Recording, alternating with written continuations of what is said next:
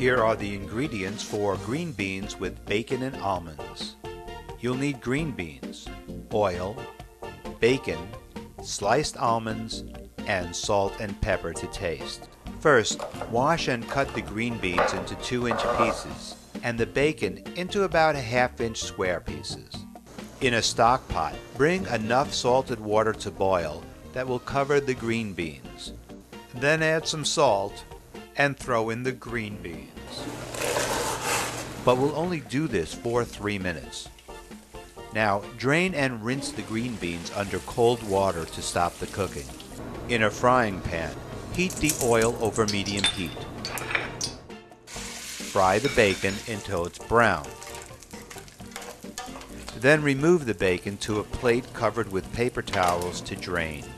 Now add the green beans to the frying pan and saute for about 5 minutes over medium heat. And add the chopped bacon, slivered almonds, and salt and pepper to taste. Now you're ready to serve green beans with bacon and almonds from simplefoodie.com.